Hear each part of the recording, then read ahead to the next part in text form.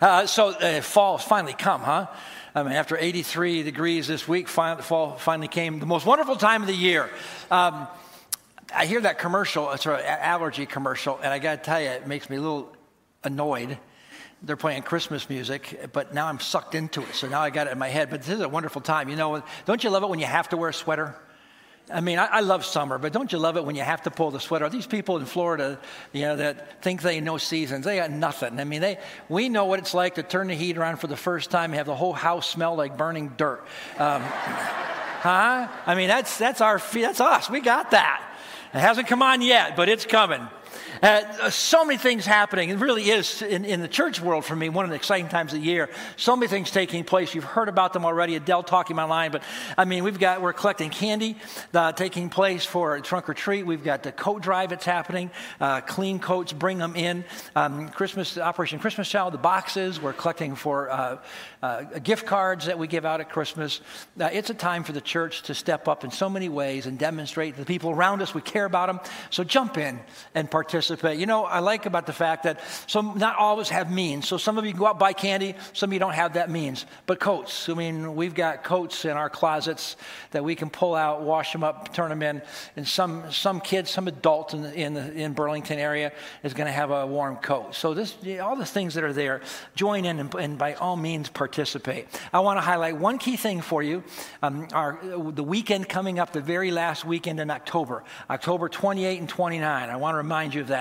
We have a special guest coming on that day. His name is Dr. Michael Ferris, and you might recall he did a presentation about 5 or 6 years ago called A Journey to the Potter's House. He does pottery. We will have the stage set up for him. It'll be all him. There'll be no worship that day. It'll be a 60-minute time. And he does a presentation with pottery, from everything start to finish, an incredible presentation about the gospel. And how we get this incredible picture of God and us in this relationship as he will do pottery on stage, forming together some gorgeous, gorgeous pieces and talking the whole way. He's not only got his doctorate, he is a pastor, he's a minister, he is a licensed counselor. I mean, he understands how to communicate the truth. Some of you will recall him being here and have asked for us to bring him back, so we're doing that. But please note, we've added in a Saturday night service. He will be here on Saturday for a Saturday evening service on the 28th, one service then our times on Sunday morning. And we did that because we've heard from you. Numbers of you have said, when we have Easter on a Saturday night, Christmas Eve when there's so many choices, it's so much easier to invite someone because there's some flexibility. Please invite friends to come on that night.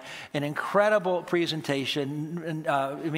Powerful presentation, no pressure on anyone, but this beautiful picture, and he'll take that whole time. There's pottery that you can purchase as part of when he's all done out in the lobby. Love having him here. That's the first thing. We're having him come back on December, the first Sunday in December. We're having him come back because he actually has a part 2 where he doesn't use the pottery, but he'll speak that day, and he'll talk about how God heals hearts.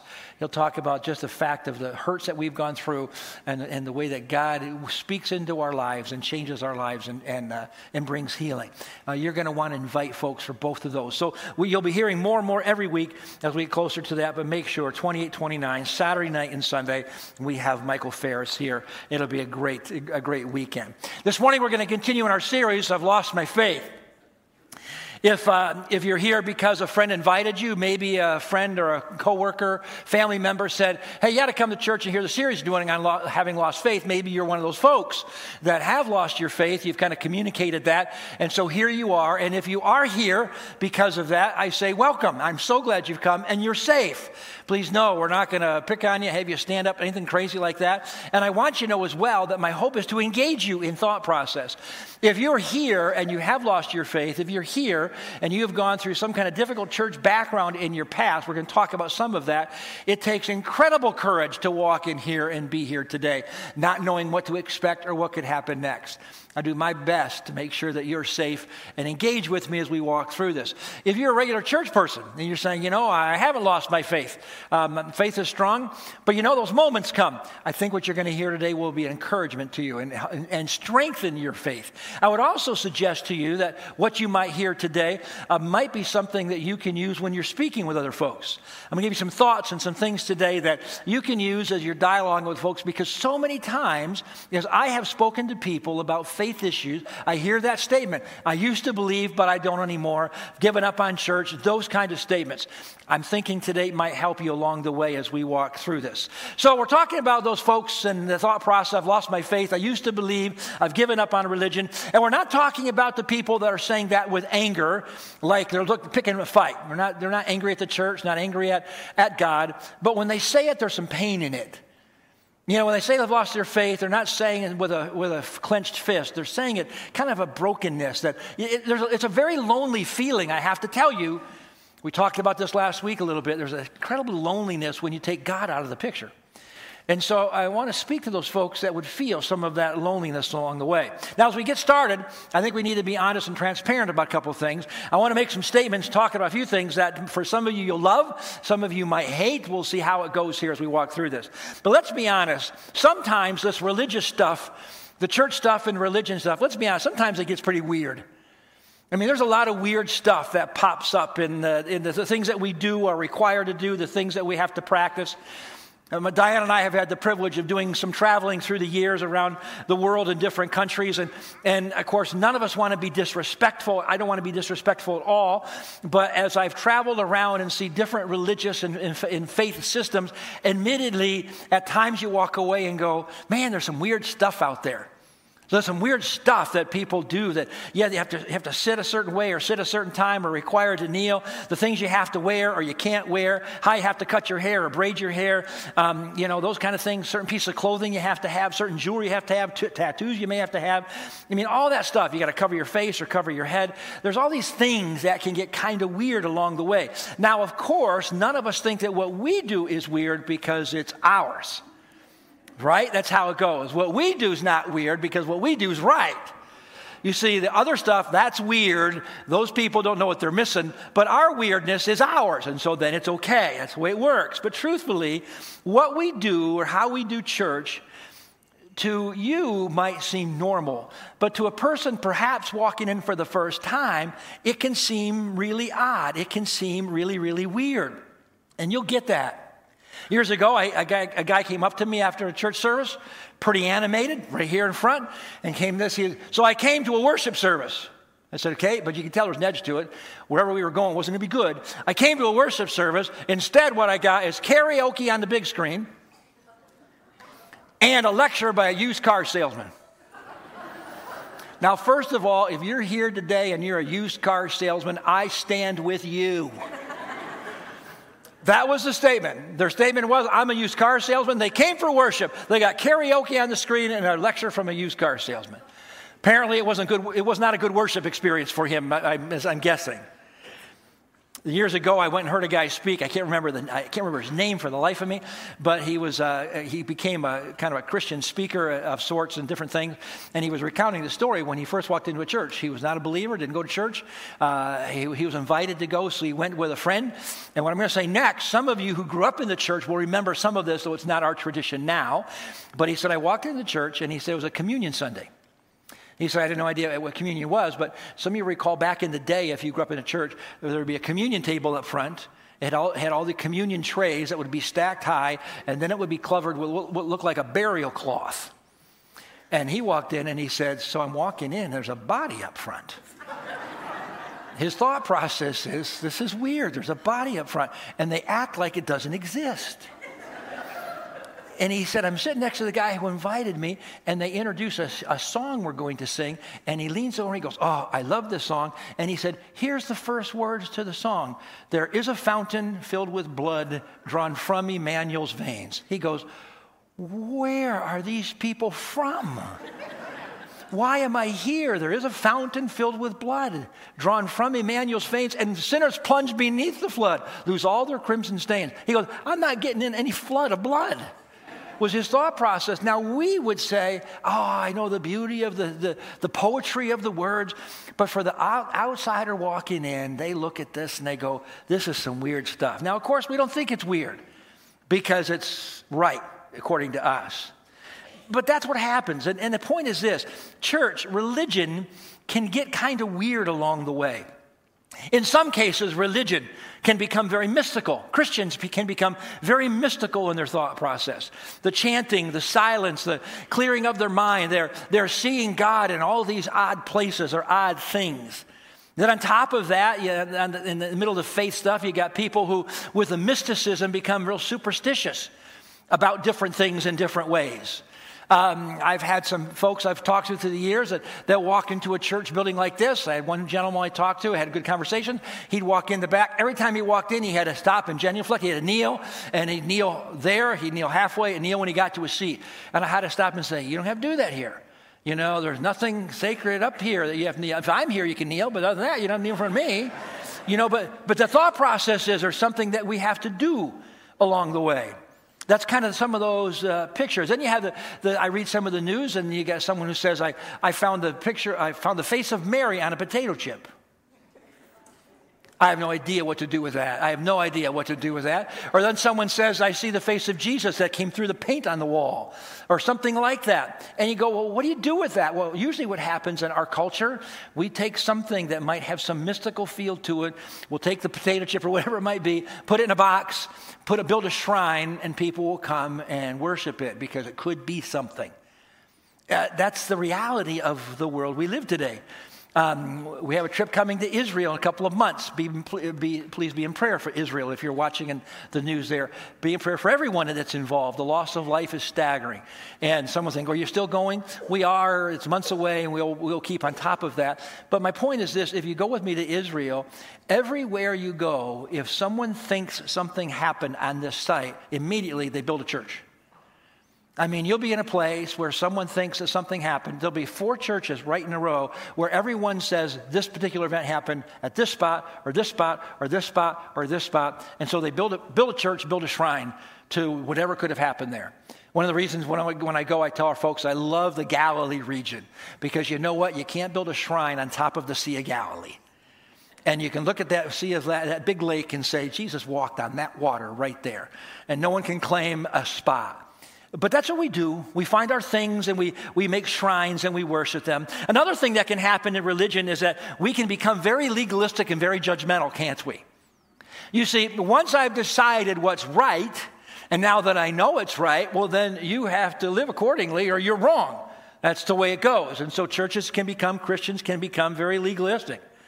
And now, the list of all the things that you have to do in order to fit in, the check-off list of the boxes we have to check off to make sure we get it right, all that stuff goes on. But let me tell you another thing that religion can become, and that is you move out of the judgmentalism and the legalism, and the church, religious stuff also creates a lot of hypocrites. Wouldn't you agree that a lot of hypocrites kind of get created along the way? I mean, religion can become very hypocritical. Well, why is that? Well, I'll give you the answer why. Because nobody, and I mean nobody, no one, does as well as they pretend to be doing, including me. You see, all of us want to pretend that we're doing really well in whatever it is, whether it's our business success, with our spiritual life. None of us are doing as well as we pretend to be doing. But here's the problem. It's one thing for me to blow it and to not get it right. But then I pretend to get it right, and on top of that, I point out to you when you're getting it wrong. Hypocritical. And it's pretty easy for that to happen. Let me give you one more thing about religion that is kind of strange. It's almost as if it's the harder and the more odd something is that you're required to do, the more religious it feels. It's like some of the cults. They say in order to be close to God, you have to cut your hair or shave your head or give up certain things. You have to dress a certain way. If you're a true believer, you'll do this, this, this, and then people do it. It seems sometimes that the odder the thing is, or the more difficult the requirement, the more religious it must be. So let's be honest here real quick at the starting place. Religion can promote and create some pretty weird stuff along the way. But now let me explain real quickly. So now stick with me. We're going to get into the meat of it here. Let me explain real quickly why the oddity and the weirdness and some of the odd stuff that happens in religion and in churches, why it's understandable. I didn't say why it's acceptable. I did say why it's understandable. You see, these type of oddities, I understand them because of what religion is trying to do. And what religion tries to do is an odd thing already. So here we go, thought process. You see, religion has its mission to do this. Religion tries to span the gap, bridge the gap between God and us. God, us. And what religion is trying to do continually is trying to figure out how to get us together. Religion tries to span the gap between the sacred and between the secular, between the holy and between the unholy. Religion tries to span the gap between that which we know, which is us, this is our world, and that which is unknown, the spiritual world, right? So what happens is we say, okay, there is a God, but then how do we connect with that God? It's one thing to acknowledge there's a God out there, but then how do we connect with that God? How do we connect with something that we can't see, with something or someone that we can't touch, but we hope that he exists? That's what religion tries to do. It tries to figure out how to span that gap. So it's understandable that in this oddity of what it's trying to do, it's understandable to me anyway, that we do odd stuff as we're trying to figure out how to connect with something which is so other dimensional. I mean, God is so other dimensional than where we live. So I get it. I understand it. I'm not saying that it's good. I just understand why we'll do some crazy stuff in trying to make this connection. Now, let's be really honest here.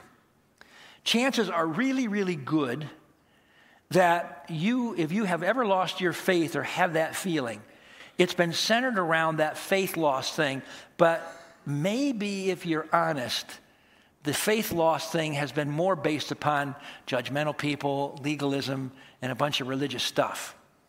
Maybe it hasn't really been about God.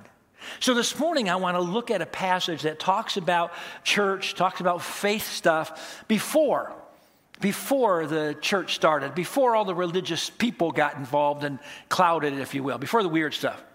You see, when Christianity first began, before there were churches and steeples, before there were Bible study groups or children's ministries or student ministries, before there were crosses and worship teams, there wasn't any of this goofy religious stuff. I mean, there was no hypocrisy, nobody being judgmental, no legalism, no mystical hand of God stuff. When it all first began, there was just a story. Powerful story. A life-changing story. And the story was so liberating. Now, at its core, there is a question. And its core is this question for each of us today. And that question is this. What would you hope to find? If there is a God, now we know that there is, but I'll put it as a question mark. If there is a God who knows your name and who wants to have a relationship with you, then for you, what would that look like? What would you hope to find in that relationship? If there really is a God who knows you and cares about you, knows your name, cares about you, and wants you to know him, then what would you hope to find in that relationship? What would you hope that would look like? See, I am so convinced that all the religious stuff gets in the way of the real faith stuff. This stuff causes so many of us to give up on religion and give up our faith, but I'm not sure God's the issue. I think oftentimes it's all the religious stuff. That's what we're going to talk about. So let's look at a story from the book of Acts. Don't forget the book of Acts, the collection of events and accounts of things that happened actually as they happened or shortly thereafter. And so Acts actually records the happening of events that happened right after Jesus left this earth and went into heaven. It included in these events some things that were happening in the local church as the church began. So this morning we're going to look at Acts chapter 17. If you want to use a Bible, you can do that. We'll put the verses on the screen like always. We're going to look at Acts chapter 17, but some quick background. Last week we looked at the Apostle Paul. He was arrested and he's speaking before King Agrippa. That was later in the story. This is much earlier in the story. In Acts 17, we get this picture. So Paul was a very religious Jewish guy, becomes a follower of Jesus Christ. Paul goes on mission to take the story of Jesus to the Greeks and the Romans, to the Greek and Roman Empire. That's his mission. Why the Greek and Roman Empire? Because that's who was in control of the world. And so his vision is to take this story beyond Jerusalem, take the story beyond that inner circle of the Judaistic people. And if you're going to do that, you're going to go into the Greek and Roman territory. So that's his mission. That's his plan. He takes his message of Jesus places that didn't believe in God Almighty. You don't forget that Jerusalem was the epicenter of Judaism. So that was the epicenter of a belief in a God, the God Almighty. But now he's going to go places where they don't have that belief system of God Almighty, if you will. He's going to the Greeks and the Romans. Now, please know they're very religious people, all sorts of gods, but not like in the center of Judaism. They had more gods they know what to do with. So he's about to step into that culture. Now imagine the hard sell that he would have to make. Just imagine the difficult story that he has to give. You see, here is his message to the Greek and the Romans who had no appreciation, no connection to Judaism. So they had no connection to all of the Old Testament books, no connection to this concept of an almighty God. And here comes Paul, and here's his story. So the story goes like this. So I want to tell you a story. A guy named Jesus, he's a Jewish kid. He's born to a carpenter. In fact, he becomes a carpenter. He does that for a number of years, and then he becomes a preacher and teacher. But in fact, he really is the Son of God, but nobody knows it. He's the Son of God, but God didn't announce it. God didn't tell anybody. He's just a carpenter, but he's actually a Son of God. And I'm going to ask you to abandon everything that you believe and believe my story. And so the carpenter becomes preacher, teacher, and he has a following because, don't forget, he is the Son of God. And you might interrupt him and say, okay, so where is Jesus now? Oh, he died. So he's dead. Well, not exactly. Now it's going to get real mucky here. Not exactly. So you go, well, how is he not exactly dead? Well, he was dead, but he's now alive. Well, how does that work? Well, he died, and he was dead for 3 days, and they know he was dead, but he rose from the dead. I got to tell you, that's a pretty hard sell story. That's a hard sell story today. That would be a pretty hard sell story. And then, in fact, don't forget, while he's telling them this, he's saying, and so when I get done with my story, I want you to abandon everything you've always known, and I want you to follow me and my story. Follow Jesus in the story, but I want you to be one of my followers too. We're going to do this together. Man, that's a hard sell. See, no one is going to believe this, but Paul decides he's going to take this message anyway to these people. Now, in our story today, we find Paul. He's in the city of Athens. I don't have time to read all the background, so I got to tell it to you real quick before you start reading some passages together. He's in the city of Athens. He's waiting for a couple of friends to show up. Once they show up, then they're going to begin one of their missionary journeys where they're going to go out and plant churches around the world. Now, while he's in Athens, he's walking around enjoying the streets like you would if you were in New York City or some other big city. He's walking around taking it all in, and he notices that there are very religious people, incredibly religious. They've got shrines and temples and idols everywhere in the city, all sorts of worship spots, if you will. So it's connecting to him that there's a very religious people, but it's bothering him a little bit. So he decides to have a conversation with these very religious people. Here's where we pick up in verse 16 of Acts chapter 17. So while Paul was waiting for them in Athens, waiting for his friends, he was greatly distressed to see that the city was full of idols. So, okay, everywhere he looks, there's idols, so all of these different gods. There's all sorts of temples, there'd be all sorts of shrines, all sorts of worship spots. Now, what that means is this. Catch this, it's an important statement. Though they were very religious, they were very uncertain. You see, they had places to worship everywhere. They had all sorts of gods to worship. They were incredibly religious people, but they weren't certain. They didn't exactly know which to follow, which one was right. They wanted to believe something, but they didn't know what to believe. I would suggest to you, friends, that's the same as us. Same as us today. We've got people that want to believe something. Yeah, I think there's a God, but I'm not exactly sure what to believe about this God. Continue on, verse 17. So he reasoned in the synagogue with both the Jews and God-fearing Greeks, as well as in the marketplace day by day with those who happened to be there. Simple statement, he was willing to engage you wherever you lived. You know, he wasn't just speaking to religious people in religious spots, but in the marketplace, he would speak and talk to people who would ever engage with him. Verse 18. A group of Epicurean and Stoic philosophers began to debate with him. Some of them asked, what's this babbler trying to say? Others remarked, he seems to be advocating foreign gods. They said this because Paul was preaching the good news about Jesus and the resurrection. Now, the Epicureans believed in a fun life. Their basic motto is live to the fullest. That was their attitude. They believed that life was about pleasure. Don't get hung up in details. Don't get hung up in all the requirements of life, whatever. Just be happy because when you die, it's over. So live the moment. That was one philosophical view of the day. The Stoics had a different view. The Stoics were the intellectuals. They were the heady people. They wanted to debate things and think deep thoughts. You know, them and the Scarecrow from The Wizard of Oz. They just liked sitting around thinking deep thoughts because they could. And if you had a question or a theological issue, they would debate it to its death and talk it over and over and over again and go on and on and on. That were the Stoics. Now, apparently these guys were so smart and apparently wealthy that they never had to go to work. All they did is sit and debate and talk. So they're deciding these life issues. They're deciding about how to connect between this world and God. And Paul begins to have this dialogue. Now, they hear the story and they say to him, he's a babbler. Like, what's this babbler trying to say? Now, why would they call him a babbler? This is pretty important. You just might miss it, but here's why. Because Paul's message is so weird to them. It's so odd. There was no common ground between what they believed and practiced and what Paul was telling them.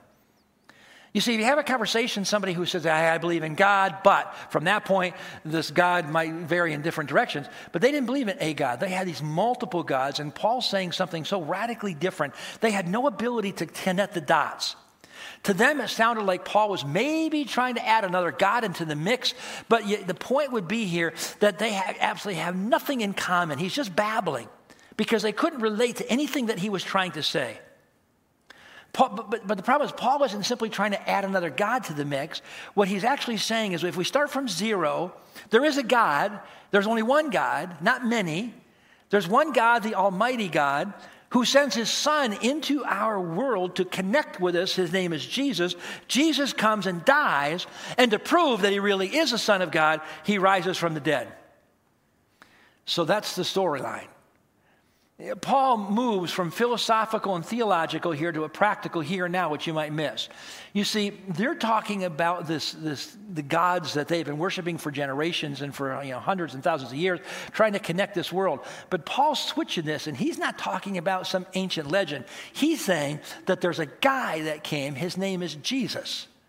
Some may have known that name. But his point would be, but this is current, this is new news.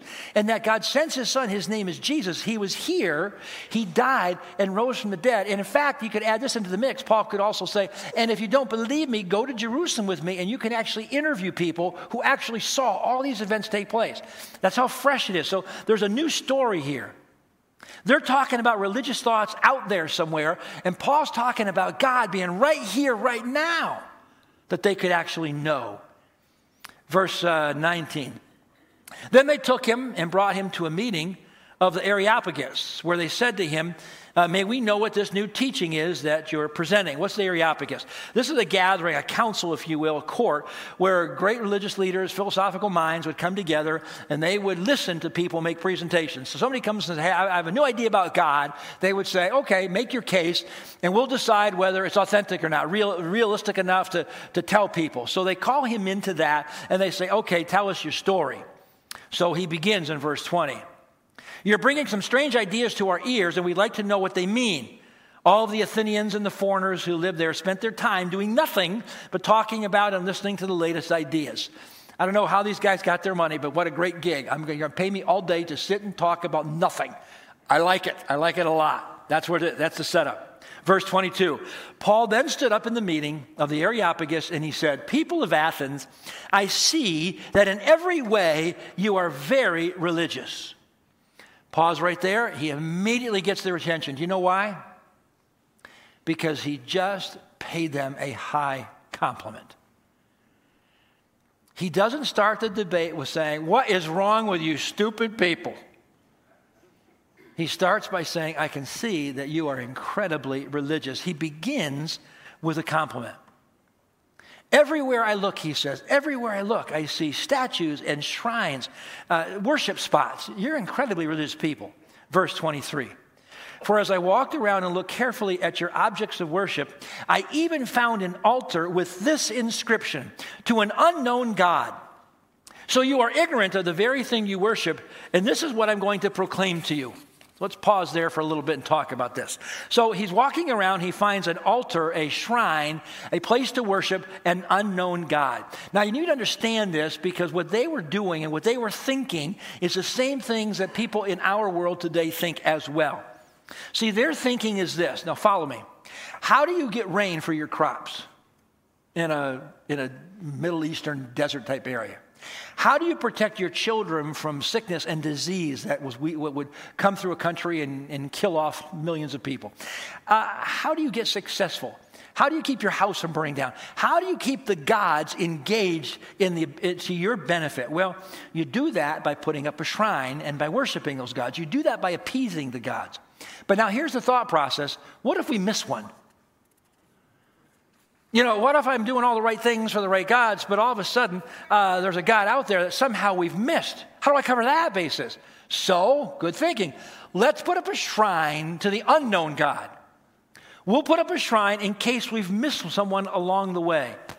You see, if there really is a standout God and he happens to show up, we can at least say, look, we weren't even sure who you were, but we were thinking of you and we got your shrine. That should mean something to you. Now remember, they're very, very religious, but they're very uncertain. Now we can kind of laugh at that and think, well, that's crazy. But I have to be honest with you, we see the same thing in our culture today. But here's how it sounds for us today. A person can not go to church. A person can care nothing about spiritual things, not care anything about God, even deny there's a God and whatever, just nothing at all. Live their lives any way that they please. But then Christmas Eve comes or Easter, and they say, I should probably go to church Christmas Eve. Maybe I'll go to one of the Easter services. Why is that? It can't hurt. Better to be safe than sorry.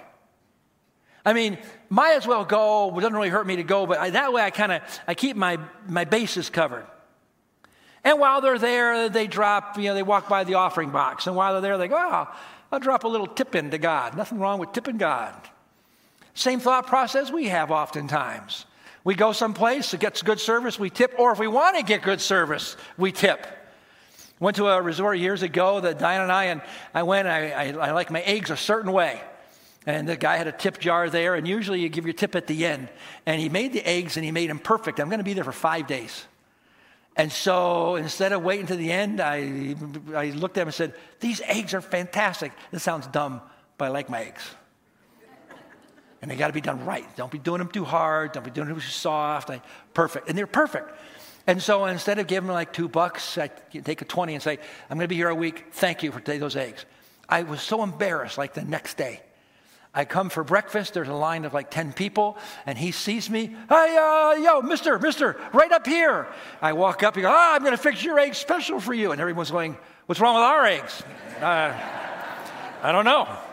Maybe I tipped them. You see, we think like that. So tipping God can't be wrong. In one of my former churches, I had a fella that didn't attend very often, didn't attend at all, didn't even like church, didn't care about God at all. But the thought process was the just in case, if you will. And what he would do was one of our best givers was this guy who didn't even believe in God. And you'd say, well, why would he do that? Just in case. I mean, even if I don't really believe in him, but God, look what I've done. Look at all the stuff the church can do because I've given to you pretty faithfully. So that happens a lot in our thought process. We have this thought that says, well, I'll cover my bases just in case. Look, God, I don't even believe in you, but once a year, just in case, look what I did. It's got to be worth something. That's the same exact way the Athenians were thinking about this shrine to an unknown God. Lots of ideas, lots of hopes, but no certainty. So Paul sees this, and he sees this the moment. He realizes that this shrine is there openly admitting that they don't know everything, right? Now just catch this. This shrine to an unknown God are the people there saying, you know what, we don't know everything. We don't have all the answers. We have questions we don't have answers for. There's a possibility that we've missed something out there. There's this gap between us and connecting with God, and maybe this unknown God is one of the key players in closing the gap. So Paul steps in. He steps in by saying these words, so you're ignorant of the very thing you worship. Now just pause right there for a moment, because it doesn't sound real good in English. But unfortunately, that's the way a lot of Christians think today. Well, they're all ignorant, not like us. But that's not what the word means. What the word means that Paul used in that moment was this. He wasn't saying, so you're ignorant. He was saying this. So you're uncertain. It means uncertain. Paul says, so you're uncertain of the very things you worship. Please know, it was not a put down. It was not our approach, which would be, well, we're right, you're wrong. His approach was, so let me get this right. So you're uncertain of the very things that you're worshiping. So Paul says, well, let me help you. And he goes into a great sermon, verse 24. The God who made the world and everything in it is the Lord of heaven and earth, and he does not live in temples built by human hands. So what's interesting, the first lesson he wants to give them is this, and this would be important to a people who had all sorts of gods. He says this, your vision of God's too small. His first picture he gives to them is this, God's bigger than your religious thought process. God is bigger than your boxes. God's bigger than all these shrines that you've built. There is a God, and he's bigger than any of those things. You see, the real God, the God Almighty, doesn't fit into your religious box. Then he keeps going, verse 25. And he is not served by human hands as if he needed anything. Rather, he himself gives everyone life and breath and gives them everything else. Now, this was important because if you walked around all these shrines and all these worship spots, you would see that the people would regularly bring food for their God. They'd bring all sorts of food and lay them there. They would bring money and lay it there. They'd bring clothes and expensive jewelry and perfumes and things. They'd bring them there for their God. And of course, they would mysteriously disappear because the God would come and take them. Well, no, probably because the temple priest would come and gather them. But they did all these things because they were meeting the needs of their God. Here's the point. You see, they served their gods like their gods needed their help. They were serving their gods like somehow the gods were dependent on them to feed them. Or they served their gods in hopes of keeping their gods happy because you don't want an angry God, so you have to appease the gods. But look at the difference, Paul says. He goes, God is bigger than your religious box. And you got it all wrong. You keep bringing things to your God. You got to look at what God brought to you. He goes, you're here in the relationship here, you're the givers. In this relationship, God's the giver. You don't have to keep giving to God as if he needs you to give something to him. You didn't know it, but this unknown God that you have this little shrine to, he exists and he's real. But you're not going to worship this unknown God like you're worshiping the rest of the gods because he's got it turned completely backwards. Verse 26, from one man he made all of the nations that they should inhabit the whole earth, and he marked out their appointed times in history and the boundaries of their lands. Now, in that one statement, he was going to upset all of the Roman and Greek culture on gods because he basically says there is a God and there's only one of them. You know, in a place that would have thousands of them, there's only one of them. You see, they had all sorts of gods. They had a God for every town, for every event, for every season, all sorts of God. Paul says there's only one God, and he's created all of humanity, and he set the boundaries of life. Paul's getting ready to give them the one thing that they actually long for in their whole quest.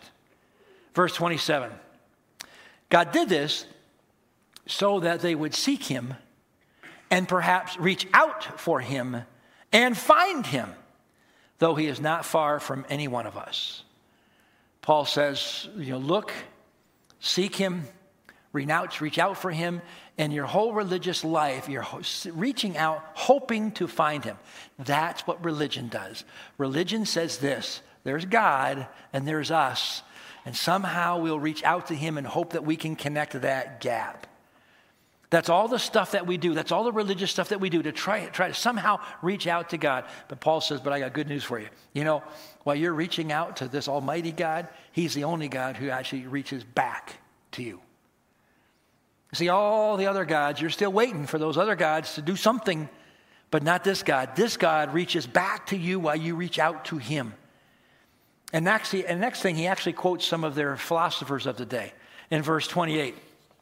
For in him we live and move and have our being, as some of your own poets have said, we are his offspring. I think it's interesting that at this point, he actually speaks to them using their own philosophers. He doesn't quote Scripture, doesn't quote the Old Testament. He just says, hey, let's talk about the very people that you quote today, and he speaks to them in using their words. Now, at this point, they would still be very interested, please know. They would still be very interested because they were open-minded people. So here's how they might think. They go, okay, wait. So you're saying there's one God. You know, we always had room for that. We thought he was Zeus. But you're saying maybe it's not Zeus. So at this point, they wouldn't shut him down yet. It'd be like, okay, you got us. You know, that's pretty good. You're pretty sharp. And you're kind of fitting right into what we think. So keep going. So he does. Keeps going in verse 29.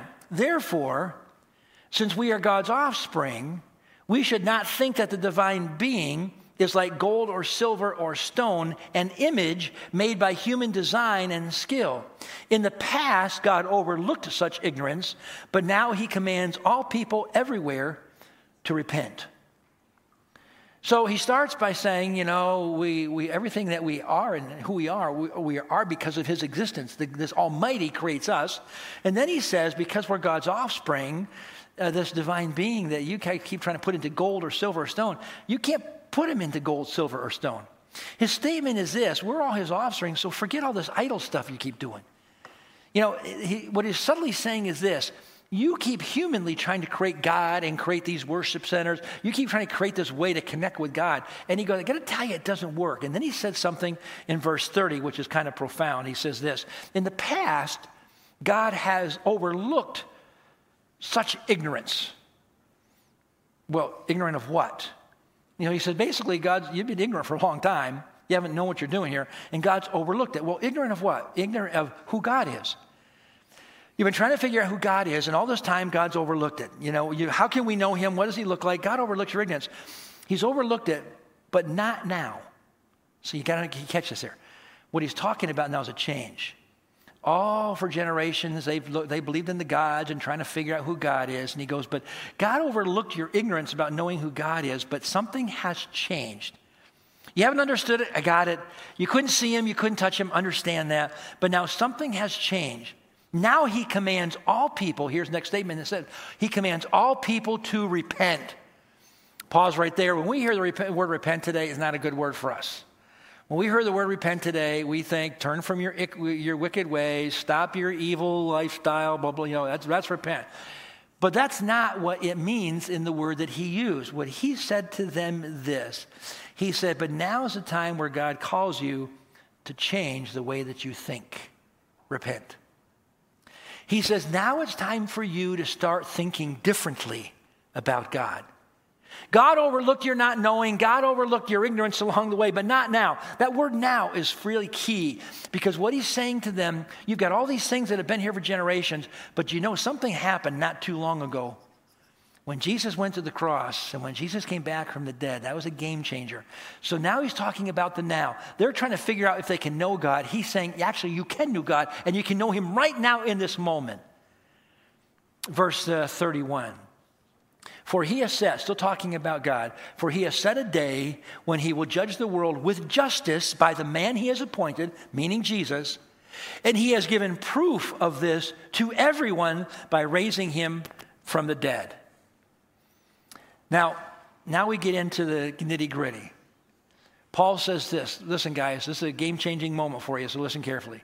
Everything that you believe, everything that you practice is based upon an unproven past, a creation of the gods, if you will, a bunch of thoughts and beliefs. But listen, I'm here to tell you there is a God. There is a God. And he's near to you. One who came to give, not to take from you. He is one who knows your name, and he wants you to know him personally. I know this would be hard for you to believe. He knew this would be hard for you to believe, that God would actually have a son that would be in this world and living among us. So what he did is his son died, and he brought his son back to life to prove that he really is the Son of God. And if you don't believe me, come to Jerusalem, and we'll interview people, and you can talk to them firsthand. Verse 32. And when they heard about the resurrection of the dead, some of them sneered, but others said, we want to hear you again on this subject. And that Paul left the council and some of the people became followers of Paul and believed. So he lost some at that point. As soon as he talks about resurrection from the dead, he lost some. We lose people today on that one. Who's ever had someone come back from the dead? But make sure you get this, but you didn't lose everyone in that moment. So let's kind of wrap up. Here's today's point. Chances are good that you have had a bad or odd or strained or some kind of cultic experience of some kind in your religious background, religious context. I wouldn't ask for a show of hands, but here's the point. If I were a betting man, I'd bet money that just about every single person here would say, I have experienced some strange, odd, weird stuff in church or the Christian context. Some church, some Christian leader, some people who have been way off base on their beliefs, crazy stuff going on in the church, and you have been affected by it and perhaps even hurt by it. But the truth is this. When you pull away all of the religious stuff, when you pull away all the stuff that happens in churches and people cry and complain about, the buildings, take the crosses and the steeples, I want more hymns, or I don't like the music, or it's too loud, whatever it might be. You have to dress a certain way. You have to look a certain way. You have to look holy if you're going to be in church. Take away the stuff that have been in churches sometimes like this. Well, shame on you for having marital problems. We've got people who've got deep relational problems that don't share them because their feeling is they get judged because of it. Shame on you for having an addiction in your life. Shame on you for having gone through divorce. Shame on you for having gone through an abortion. Shame on you for having all these problems and doubts. If you can strip away all of the religious garbage that has come with the package, strip them all away, and go back to the very beginning of the gospel story as it first happened, what you find is mind-blowing. It is just incredible. Paul says to them, listen, you haven't been wrong about everything. Now here's where I'm going to get ready to close, so tune in with me. Especially if you're a person that sees the world and sees the evil in the world, or sees the thought process, or see the stuff happening in the world, and you're sitting there saying, oh, they're so wrong, and you just want to pick up the cross and go to a holy war because of the stuff that's happening. Paul never did that. If you're here and you're a believer, you say, God, we are right. Paul never came across with the arrogance of being right. Paul says to them, listen, you guys are very religious, and you haven't been wrong. You haven't been wrong about everything. I mean, you believe that God exists. Man, that's the right view. There is a God. You're doing your best to reach out to him and to somehow connect with him. Man, that's good. That's exactly right.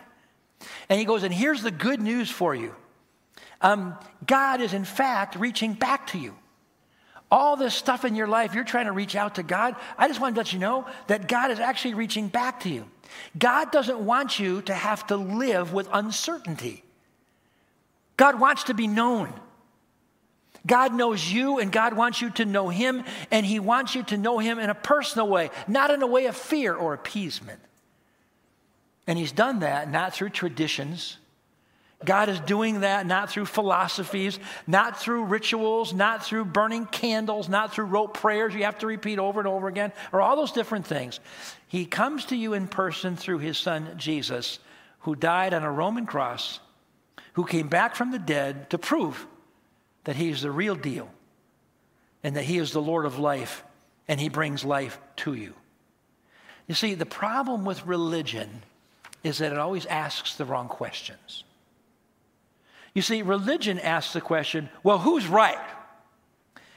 Better question would be, well, who is Jesus Christ? Just answer that question. Religion asks, well, what's true? And the better question would be, what could it mean? What could it mean to have someone who actually came back from the dead?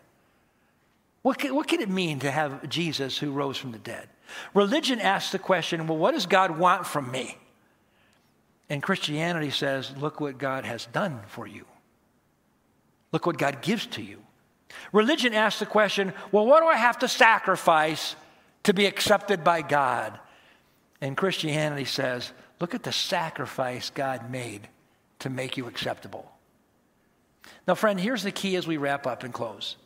Jesus Christ is not like religion 2.0. Jesus Christ is not like the best software you have on your computer. You're going to get the next one that adds to it. He is not that. Jesus is not the nice add-on that you add on to your already existing belief system and make it even stronger. No. Jesus is the answer to all the questions that religion has been asking for generation after generation after generation. Religion has always been saying, how do we span the gap between my little world here, my life, and the God of the unknown, the God of eternity? How do I span that gap? Jesus is the answer to all of that. Better said, Jesus is himself the answer to all the religious questions that religious-feeling people have been trying to get answers to. Is there a God? Can he be known? Are we known to him? Does he care about me?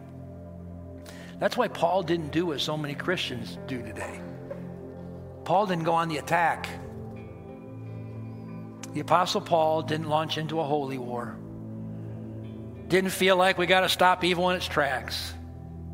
He said, no, I got a story to tell you that'll change your life.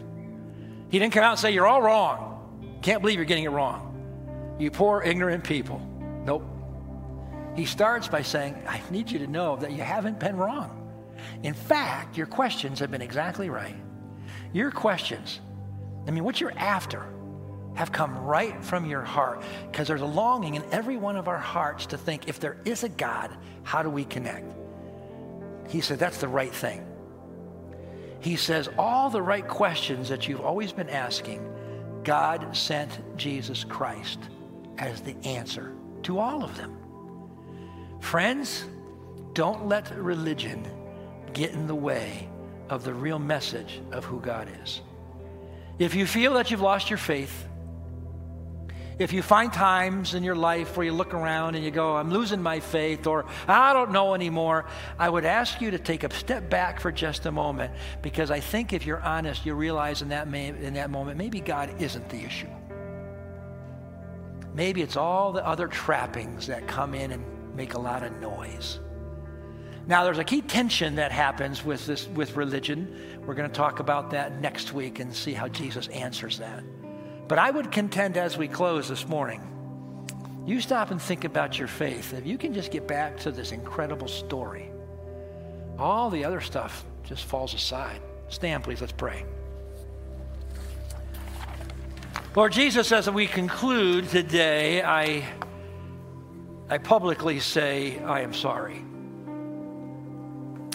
I am sorry for the times that I have contributed to the noise, to the religious noise that people feel. I apologize for the place that sometime your church and your people who I will honestly say most times mean well, we get it wrong and we actually create damage because we just get away from the simple story of your redeeming love. For the person this morning that has felt like their faith has just been beat up along the way, might you be working in their life even today for that restoration. Give them the right picture of who you are without the religious trappings. The God of love, the God of grace, the God of peace, the God of forgiveness. Dismiss us today in your grace in Jesus' name. Amen.